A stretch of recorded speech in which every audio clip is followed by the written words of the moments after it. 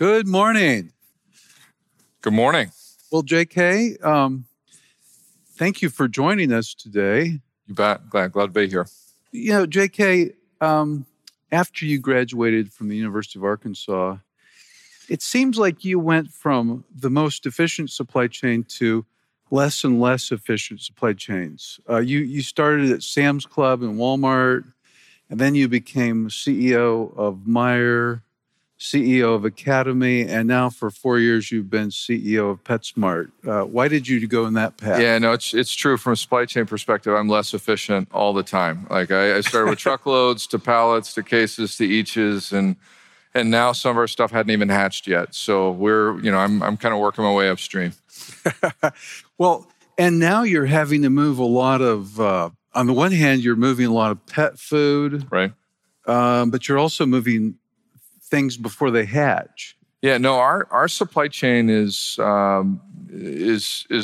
very diverse. We look a little bit like a grocery business on the one side, and certainly a globally sourced hard goods supply chain on the other. But probably the most intricate is our live supply chain. I mean, we've never sold dogs or cats. That's all through local shelters, adoptions, and I'm proud we account for about 1 in every 5 adoptions in the U.S. So it's something that we're really good at. But when you think about reptiles, fish, those are supply chains that are not highly developed, and the reptile world is largely based on the supplier side. So, be careful when you go to FedEx. There may be a box of snakes literally on the truck. But on the fish side, we actually have fish distribution centers. So we've got about 600,000 square feet across the U.S.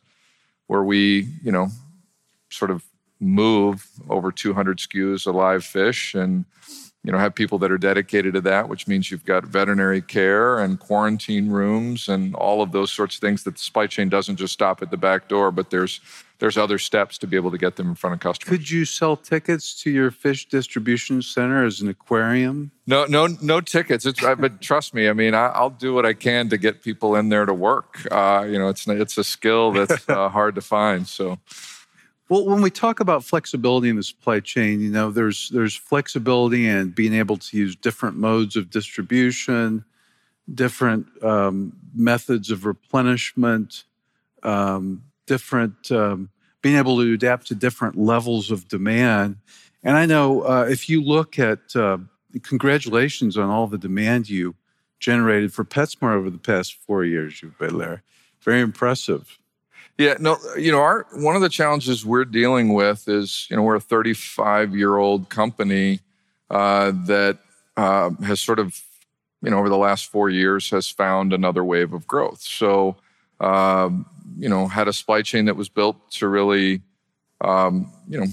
manage a fairly stable volume, and then we've grown over 40% over the last 4 years. So that's hard enough on an organization, but I think in this environment, the amount of agility and flexibility that we're trying to sort of find, not only within our own network, but that we're asking for our partners to help us with is creates new problems for us to solve every day. But it's, these are first world problems. We're excited to be able to lean into it. And, last year alone, we chased right at $1 billion of unplanned demand. So you can imagine the stress that puts on everything from your, planning and forecasting side upstream all the way, throughout your supply chain. Well, I've seen some statistics that, the total demand in your industry has grown a lot, but it's supposed to grow a lot more even over the next 4 years. Yeah, if you look at the pet industry, first of all, it's grown every year for 30 years, recession or not. There's 90 million households that have pets in the U.S. There's only about 30 million that have kids. So you can do the math on why that growth is there. And the projection is, for the next 5 years, another 6 to 8% CAGR. So, that's going to continue to compound. And we expect this to be north of $120 billion industry in very short order. Isn't it, I don't know anything about the live supply chain, but I would think it might be challenging to adjust the volume there, is it? For sure. That's your life cycle times, your gestation periods are the same, and it's it really does sort of give a new definition of perishable. If you get it wrong, you're jeopardizing the health and safety of pets that are in your care. Even upstream, there is a live feeder supply. So certain animals will only eat other live animals, and when you think about trying to do that, our number one volume item is actually crickets, where we'll move 50 million plus crickets a year, because that's what certain reptiles desire. So it's definitely a little more complex than your average supply chain, because it's sophisticated on the one end, where we own it stem to stern, and may direct import species of fish and then run them through our own distribution facilities, all the way through to local breeder networks that may be more mom and pop in nature. Is the live supply chain more like a replenish supply chain or more like an apparel supply chain? I would say it's probably a little more like an apparel supply chain, where it's more forecast demand driven, and you have a little more control over it. If you think about the pet side of it, if you think about the feeder side of it, it's very much like a replenishment supply chain. So that we do have elements of both, and I think that that is probably the most complex planning and forecasting job in our business, for sure. Well, JK, in the audience here, we have a lot of people from the transportation industry, carriers, brokers. We have a lot of people that are in the technology industry serving the logistics and supply chain market. We also have people from consumer packaged goods companies, and some potential suppliers to PetSmart. What kind of advice could you give them about what could they do to help you be more flexible in your supply chain, more effective? Look, I think the two words that continue to come to mind are visibility and flexibility. And I think where we have the best success, and where we've really been able to respond to the growth and the challenges of this environment, are where we're open enough to sort of lay our concerns and opportunities on the table, and we've got partners that do the same. It's many people in the room probably know it, but one example recently is with a number of pet food suppliers. You don't think about the fact that the conflict in the Ukraine may actually have an impact on dog food, but the reality is sunflower oil is one of the possible ingredients that may be used in both wet and dry, especially kibble. And Ukraine is one of the largest producers of sunflower oil, or sunflowers. So you don't think about that connection, and you don't think about the fact that there's two ways to solve that problem. One may be to sort of look for alternatives for sunflower oil. The other may be, as a supplier, to keep multiple ingredient decks in your supply chain so that you can manage the changeover, because that same product can be made with canola or palm or other oils. There's no functional benefit. I think a year ago we would have never thought to ask that question.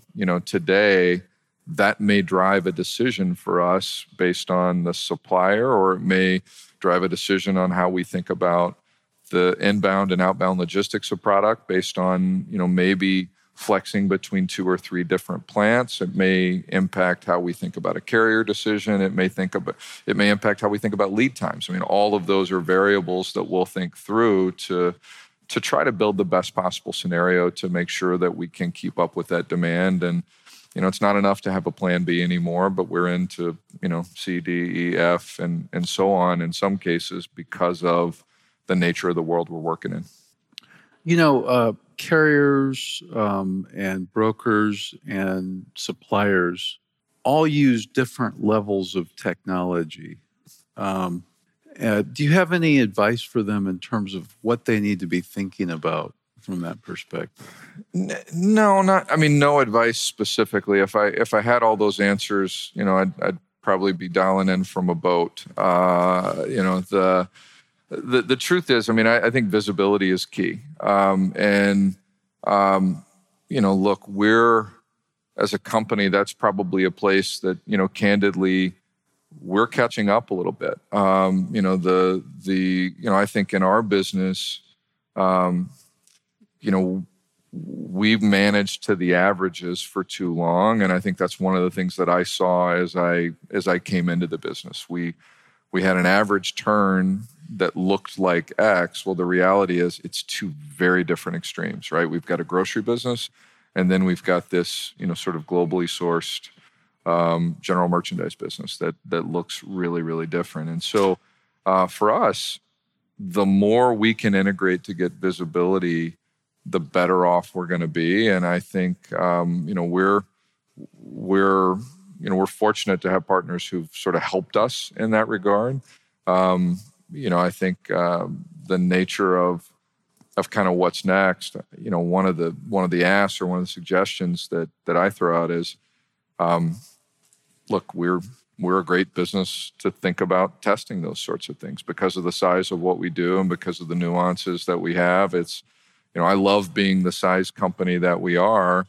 We're a $10 billion company, so there's scale there, but it's not the same scale as what I had at Walmart or Sam's Club. And so, it's a little bit safer place to maybe test something and figure out if it works and it has the value that you believe it might. That's something that we like to do and are finding that there's an opportunity for mutual value if we can do it because, we get a chance to sort of sort of fight beyond our weight class a little bit if we're on the leading edge of that. That's probably not something that PetSmart historically has done, but it's certainly a set of muscles we're trying to develop. What do you see as the future of your network in terms of e-commerce, distribution network, and store footprint? So for us, look, we're fortunate. I'll sort of start e-commerce and work back. We lean heavily on our store network because we've got stores within 5 miles of about 57% of North American demand and within 10 miles of about 80% of North American demand for pet. So that plus the nature of, sort of the perishability of some of what we sell, we really, it's not just because we've got that asset class. It's frankly the best way we can deliver speed and do it at low cost. So, our SLA on a same-day delivery is anywhere from 2 to 6 hours, and we can do it for less money than anyone can work through a centralized fulfillment center. So, from our standpoint, that gives us a lot of flexibility. It means we're really good at quick. We're probably not as good at some of the planned, and so that's the hole we're trying to fill in our network is where are the right places for FCs to do auto ship, subscription, those kinds of businesses where you have really sort of routinized, predictable demand that's going to come on regular intervals where you've got the benefit of time to work through it. I think the rest of our network likely evolves from 7 DCs that are really good at managing the average but don't manage the extremes to a network of 3 to 4 fast-moving, high-turn DCs where we consolidate all of our more grocery-like items, and then other larger distribution centers with combined FCs so that they can manage all of the direct import slow return as well as the base of what we do. Well, JK, thank you for coming back to Arkansas to visit with us about this really interesting conversation. Thank you very so much. Yeah, glad to be here. Thanks, everybody. Good job. Yeah, thanks.